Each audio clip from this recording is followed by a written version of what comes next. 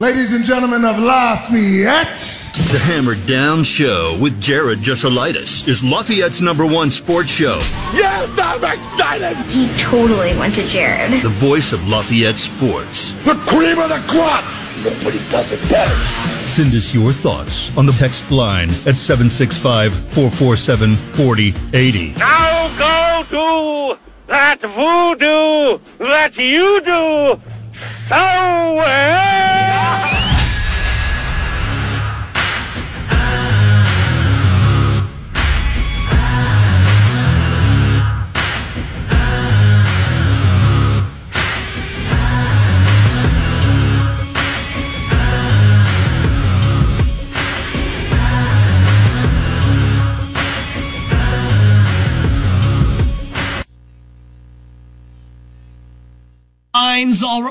We got first touchdown, anytime touchdown lines out on DraftKings today for the first game of the season next Thursday. What a time to be alive. It's all good today. Great show. Coach Brian Ney, Central Catholic Knights, going to join me here in just a little bit. Not a great trip down to Guerin for the Bishop's Cannon, but we'll see how they're responding to all that. That's coming up here in just a little bit. But I do have another pair of tickets for Purdue versus Fresno State this Saturday. Ross-Ade Stadium. Noon with that kickoff. If you want to go, again, we'll do the same thing as yesterday. Just text me Boiler Up to 765-447-4080. That's 765-447-4080. I got another pair of tickets. Purdue, Fresno State. Text Boiler Up to 765-447-4080. And that's your chance to win them. Pretty cool, right? So if you want to go, I do have tickets. We'll get you the hookup. We'll draw the winner at the end of the show.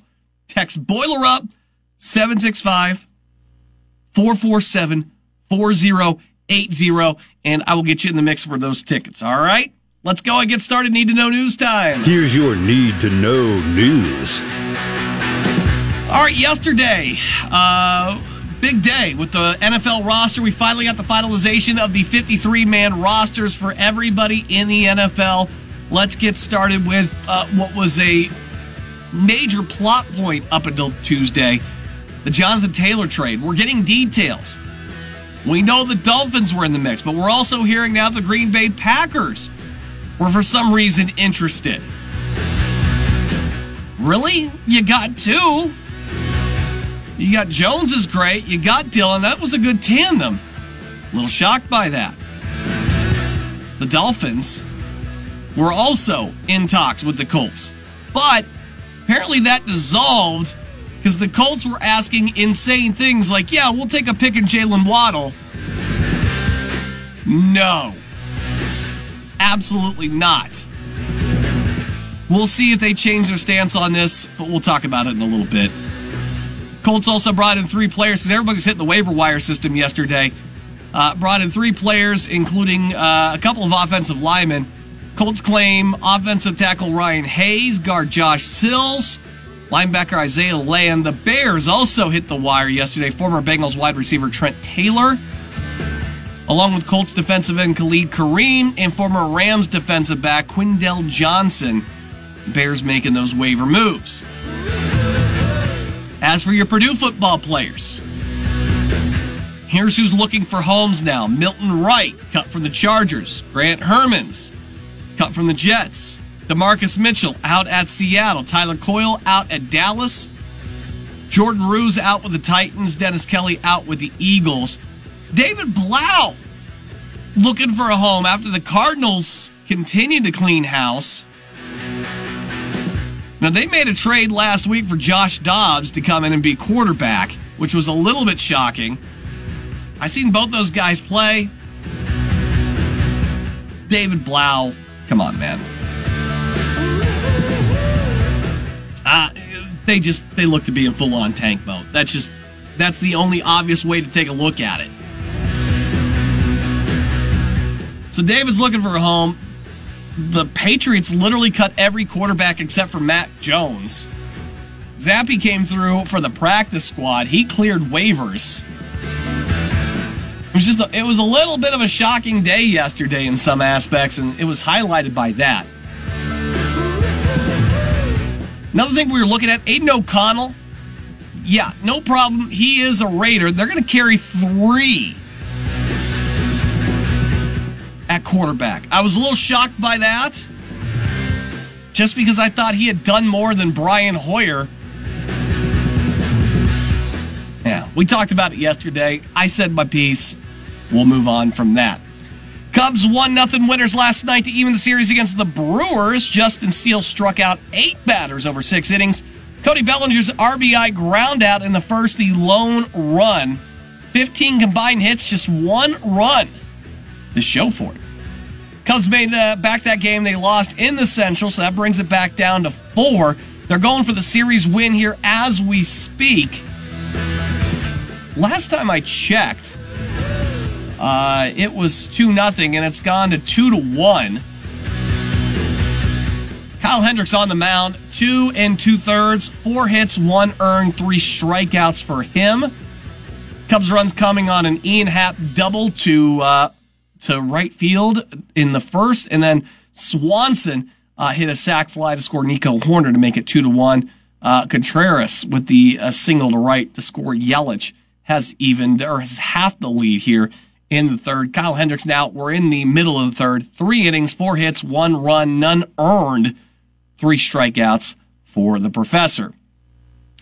Meanwhile, the White Sox gave up 9 runs for the second straight night in Baltimore. This is all on the bullpen as they lose 9-3. Santander's 7th inning RBI double that just went right down the first baseline, blew the game open. Luis Robert, Yoan Moncada, and Andrew Vaughn both 2 for 4 nights, all 3 of those guys. Sosa, though, 3 for 3, solo homer. Pretty darn good for him. They're playing Game 3 as we speak, and the White Sox have run this up to a 10-5 lead in the bottom of the 6th inning. Dylan Cease, 5 innings, 6 hits, 5 earned runs, 6 strikeouts. He's up to 91 pitches, so that should be it. The White Sox actually trailed 4-0 after the first inning here. But Vaughn homers in the second. Wallace homered in the second inning. Luis Robert Jr. homered in the third. Vaughn with an RBI double. Andrus with an RBI single. Anderson with an RBI single. Benintendi with an RBI double. We're up to 10-5 right now for the White Sox. They got to get at least 1 here against Baltimore. Well, we'll keep an eye out on those 2. We'll keep an eye out on the Cubs, too, because if they get that win, that will then cut the division lead down to 3. Maybe not as many games as you wanted to make up here, but at least you come out on top with 1 game that cuts it down to 3. The Cubs, by the way, after today's game, will hit the road? Yes? Yeah, they'll hit the road 4 at Cincinnati with a doubleheader on Friday. Nothing on Thursday, but a doubleheader on Friday. Meanwhile, the Brewers' weekend plans include hosting Philadelphia starting on Friday for 3 before they have to go out to Pittsburgh. So there you go. That is today's Need to Know news. Again, I'm done with the baseball. When it comes to the picks, it's getting very unpredictable. Like, the books have all adjusted. It's gotten harder and harder to find angles that are profitable in baseball. Shifting a lot of focus here to football. I mean, tomorrow we've got NCAA football. I'm so excited for this. We'll have great picks tomorrow. Again, I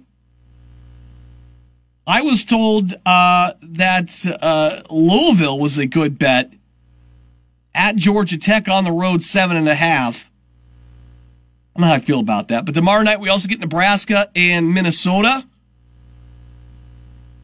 43.5. I got to do my homework, but that might be an underplay. Florida's going to go out to Utah Thursday night. Michigan State's, they don't play till Friday. I thought they were a Thursday game. But still, we're going to have some early college football action, which is exciting. Get prepared. We're going to have some picks for you tomorrow, and we'll get started off on the right foot. I still don't think, and it might not be till game day, till we finally get some like Purdue player lines. Kyle and I will have to talk about some of those, for instances, on Saturday. Boiler Game Day will return. We'll be on starting at 10 o'clock, and we'll get you ready for the game against Fresno State. By the way, that line sits at 4 right now in favor of Purdue.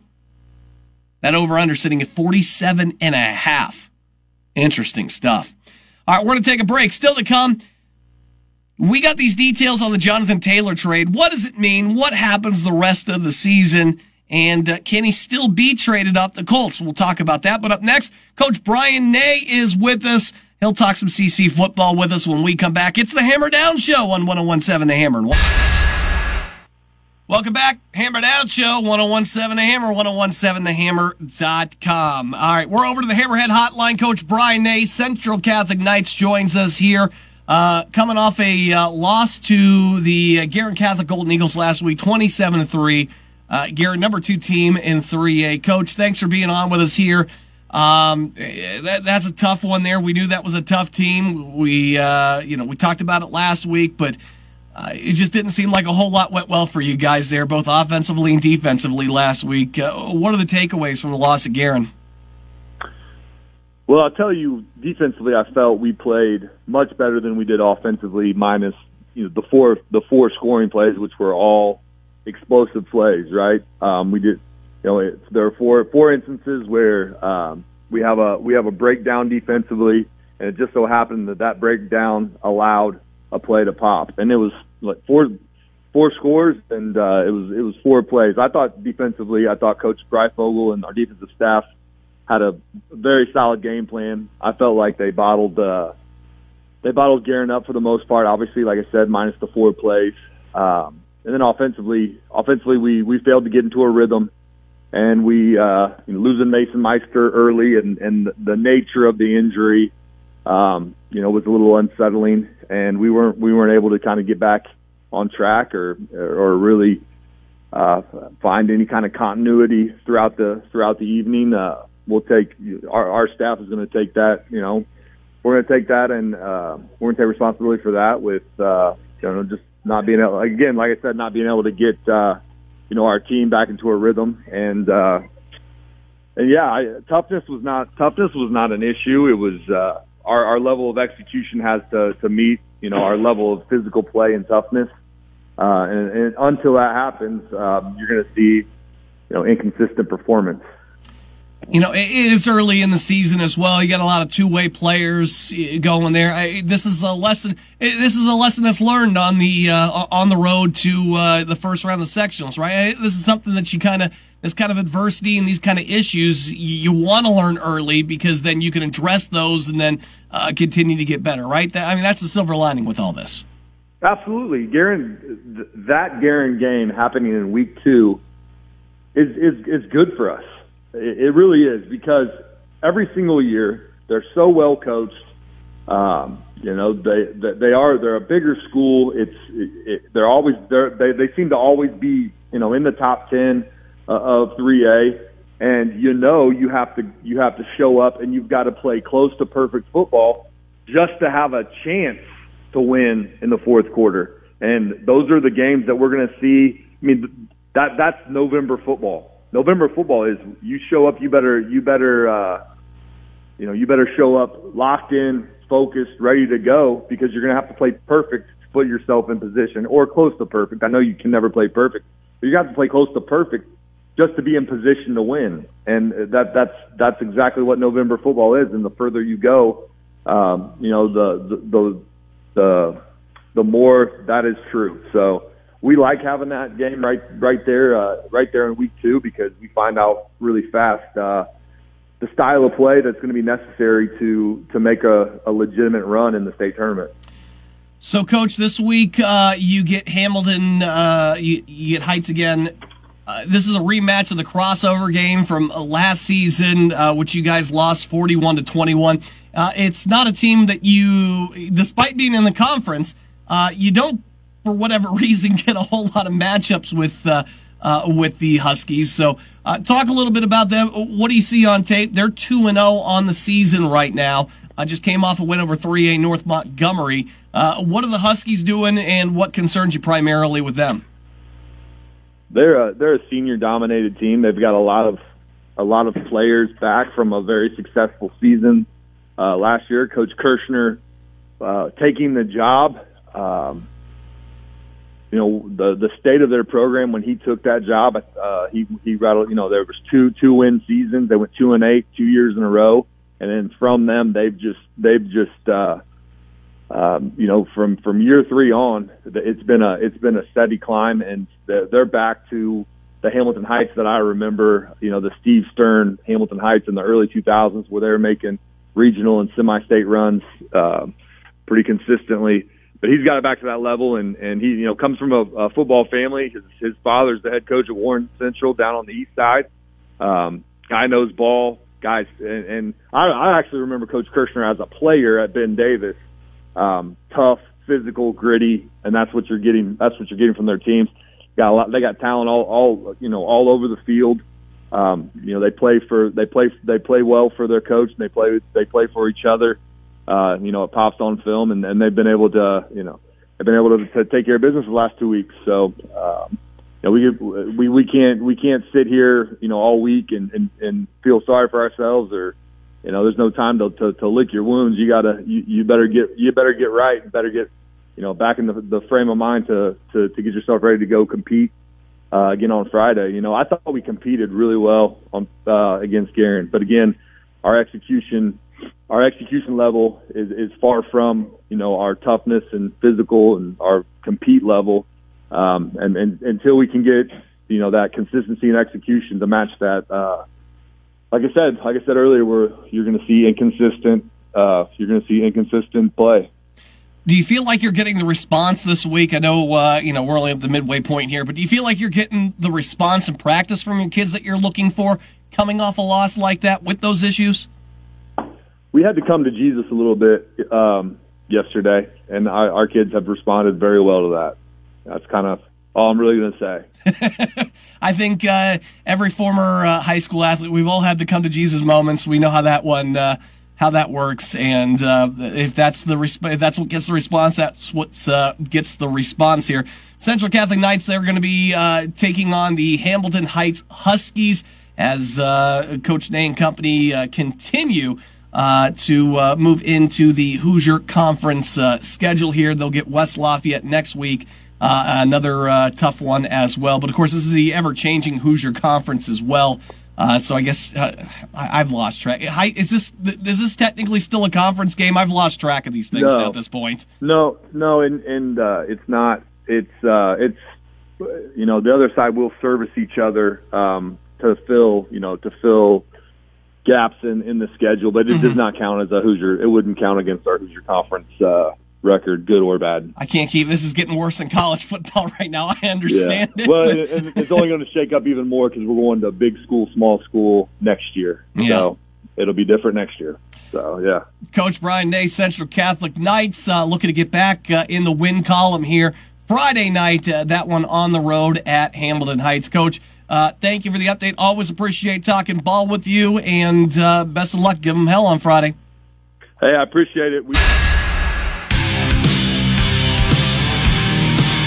Let's go. It's the Hammer Down Show, 1017 The Hammer, 1017thehammer.com. Yins can register to win these tickets for Purdue versus Fresno State Saturday. Just text Boiler Up to me at 765-447-4080. That's 765-447-4080. Text it in. I'll get you a chance to win there, and I will draw out a winner right when we go off the air here at 4 o'clock. So hurry up and get it texted in. That's just a good, solid Boiler Up to me at 765-447-4080. And then I'll draw out a winner here after the show goes off the air at 4 o'clock. Going to be a good Saturday, man. I'm excited about it.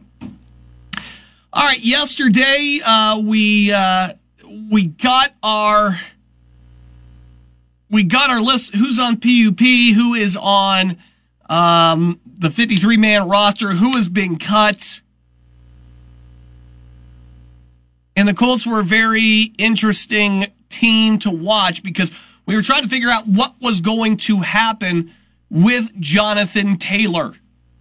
That very much was going to affect everything in the process. We knew that the Colts had given him till the to that 53-man roster deadline to figure this thing out. Go talk to other teams, work out what you want to work out, then they can come to us, and we'll see if we can work out a trade deal. Now, when they announced that they're going to be able to do this, they're going to let Taylor have the permission to do this, we talked about it, and there was the rumor that the Colts wanted a first-round pick or light compensation for Taylor. And I told you that was too much. The Colts don't even value him at that. The league does not value him at that. I said that was red flag number one. I told you there would be some teams that would be interested, that would at least talk, because that's just an opening offer, right? You can come up with something.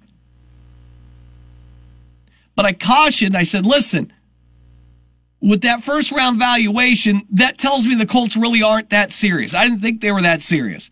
I didn't leave out an opportunity for him to go, but now we're finding out just how unserious the Colts were. Per Miami reporters. Packers, we know, were a mystery bidder, but the Dolphins tried to work on something. But the Colts asked for the sky and sun and moon. Colts made wild requests from Miami, including Jalen Waddle and picks. You know that's not happening. And so that goes back to the point that I made here, where I didn't think the Colts were very interested in trading him. I think they were letting him go and kick the tires. Jonathan Taylor wanted a lot of money. The league does not value running backs like that right now. They just don't. We went over that. We talked about how they all came together. We're trying to see what they could do, work as leverage here to get these deals. Guys like Dalvin Cook couldn't even find homes, for Pete's sakes. It was getting kind of head-scratchingly weird out there. But then, the Colts let him go out there and do this after all the back and forth. They weren't going to work on the deal, weren't going to give them the deal. All right, you can't repair it. Go on out there, see what you could do. But the Colts knew what the market was going to be for Jonathan Taylor. And that's what they wanted to pay him. Jonathan Taylor deserves to be paid a good amount of money. I do not blame the Colts, though, for saying, I'm not going to pay. Just because the guy deserves to be paid that much, I'm not going to overpay what the market would pay for him. That's not smart business. I get it. And I think I made this comparison like a week and a half ago when they started this whole process. This is like, what I think the Colts did was, it's like those episodes of those house hunting shows, where you get a couple or at least one person here who has these lofty expectations. I got to have it within 15 minutes. I need 4 bedrooms. I need it to be have all these amenities and stuff. And this is my budget. And realtors are like, you're not going to find that in there. And you take them to what they can't afford, and they don't like it, and they frown, and they tell you you're terrible at your job, so that you go and you take them to something that does cross off every box. So like, perfect, how much is it? And you tell them it's $800,000 more than you want to spend. And they go, oh, it's that reality check. I feel like that's what the Colts were trying to do here. It was a reality check. And the trade, the trade considerations were the poison pill for the Indianapolis Colts. That even if he went out there and he found something that, he was willing to take due to the strained relationship with the Colts, he knew it was going to be worse.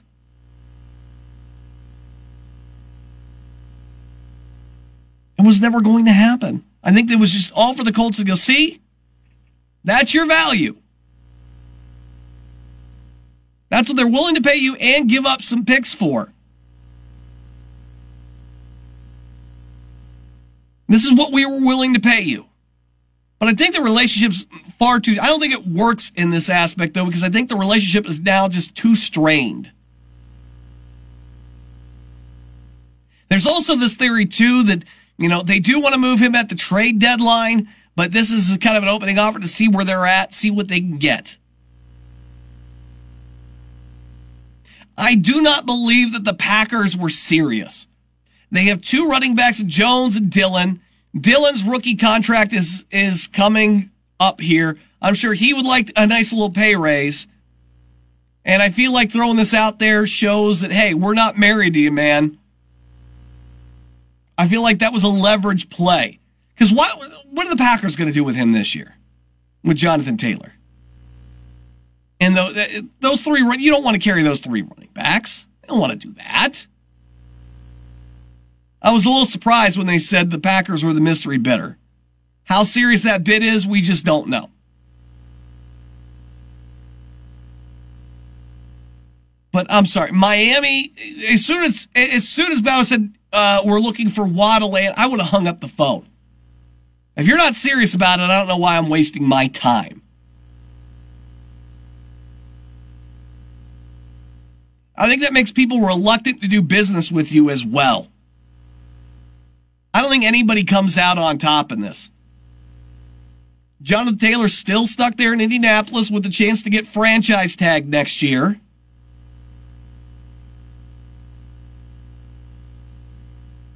And possible destinations, I wonder if their relationship over this player's been muddied enough to where they say, you know what, we're good, thanks. We're not going to go back to it. And I wonder how reluctant it makes them to try to do business in the future. Nobody wins in this. But like I said, I didn't think he was going to end up going anywhere. I didn't think the Colts were serious about doing this. You have your owner on record saying that you had no intention of trading him, not now, not by October, that it wasn't going to happen. And the Colts can do whatever they want. Jonathan Taylor's just kind of stuck there. Not helping. They're going to tell you that the fact that he was injured had nothing to do with what the offers were. And I think 100% they were. Because if he was going to play for the first four games, and you're Miami, why in the world are you giving up stuff when you're not going to have him for a quarter of a year? I've already got to get him, and then I got to pay him. And now you're telling me I'm missing, at least 4 games out of the season, maybe more?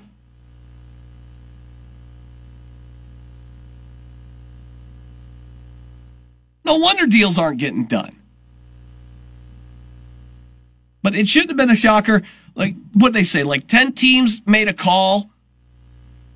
2 teams ended up making an offer. Maybe the Dolphins were serious. Maybe the Packers thought they could low ball. But I think that tells you something that 8 teams called, listened to what the Colts had to say, and been like, we're good. Never mind. Thanks. We're out of here. They were never serious about making this move. Which tells me they plan on keeping Jonathan Taylor after this year, and they plan on franchise tagging him next year. He's going to be absolutely miserable. Maybe they trade him after they tag him. I don't know.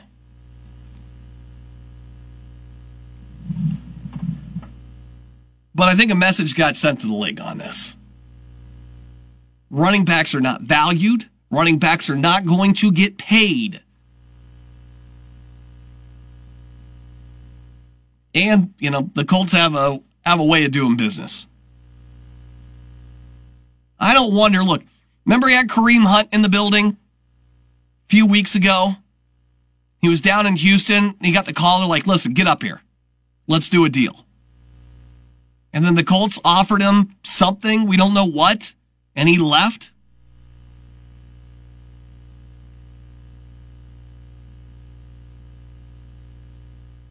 I'm wondering.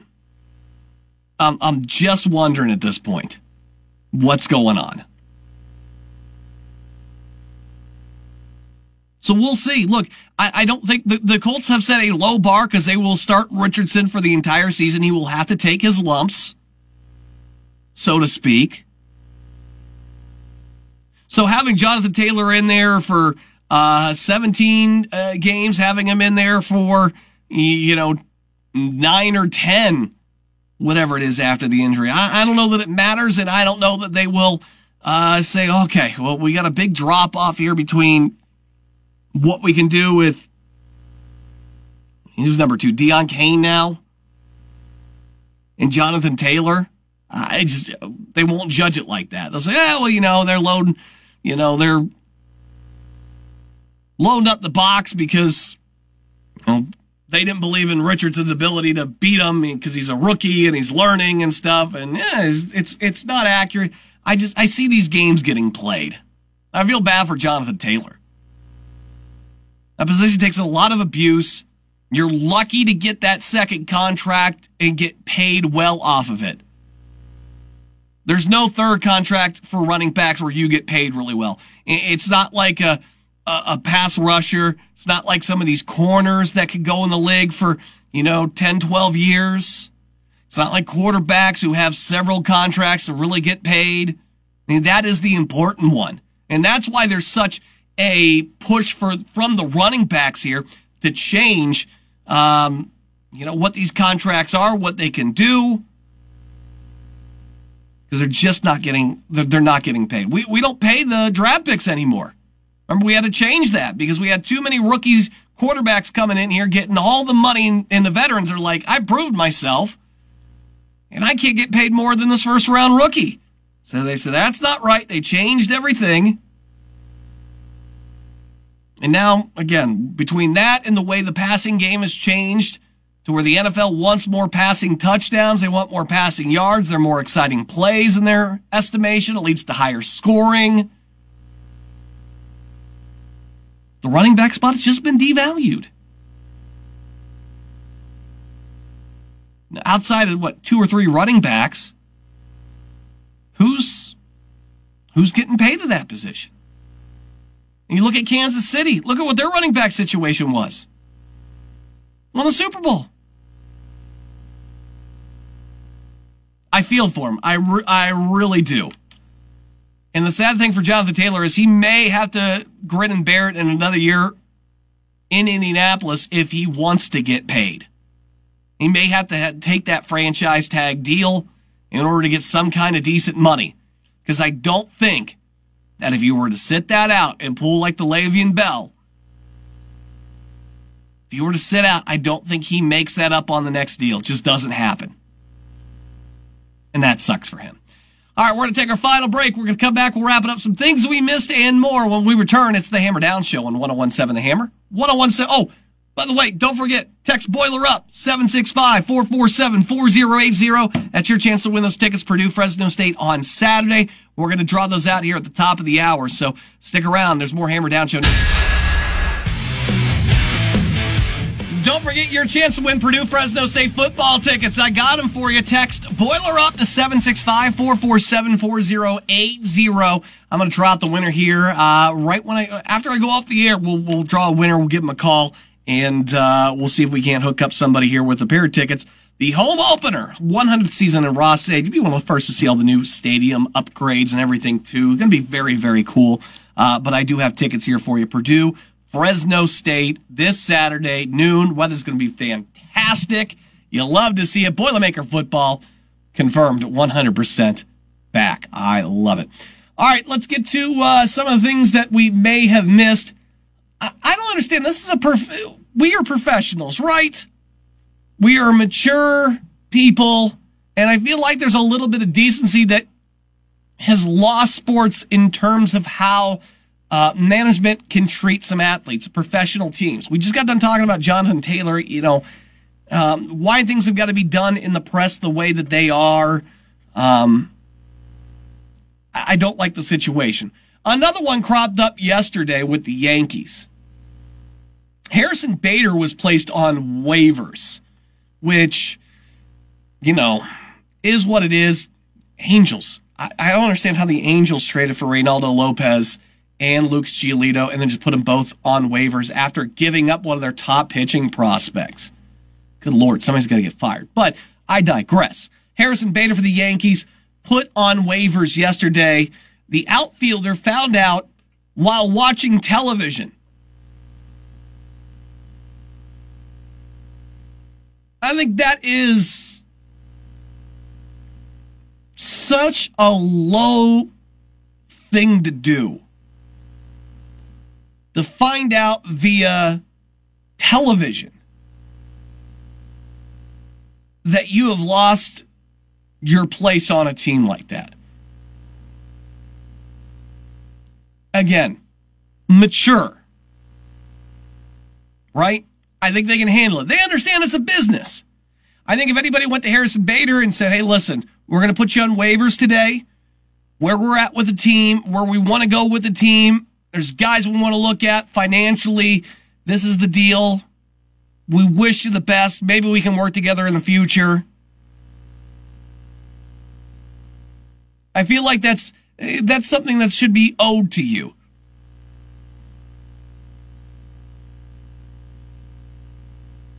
That's a bit of decency. Why is that gone in professional sports like that? I don't understand.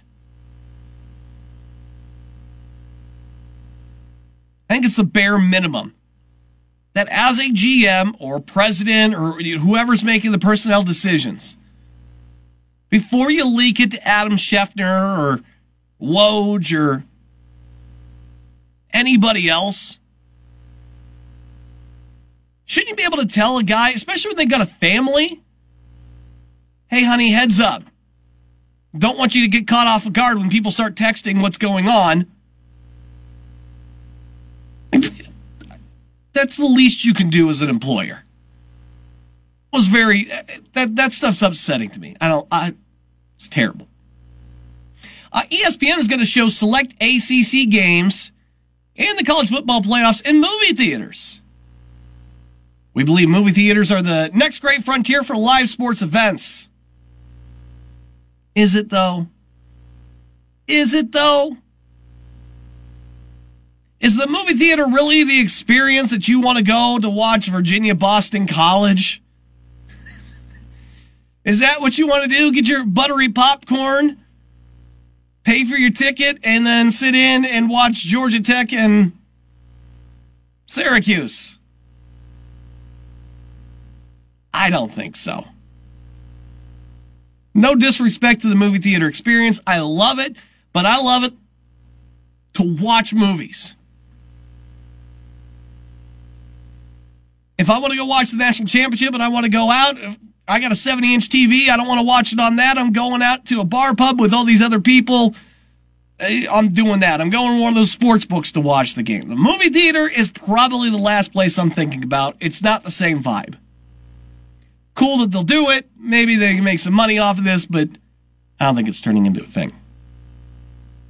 And best of luck to Nebraska volleyball tonight. They are hosting their volleyball day in the football stadium. Over 90,000 people in Memorial Stadium for a volleyball match and a concert from Scotty McCreery.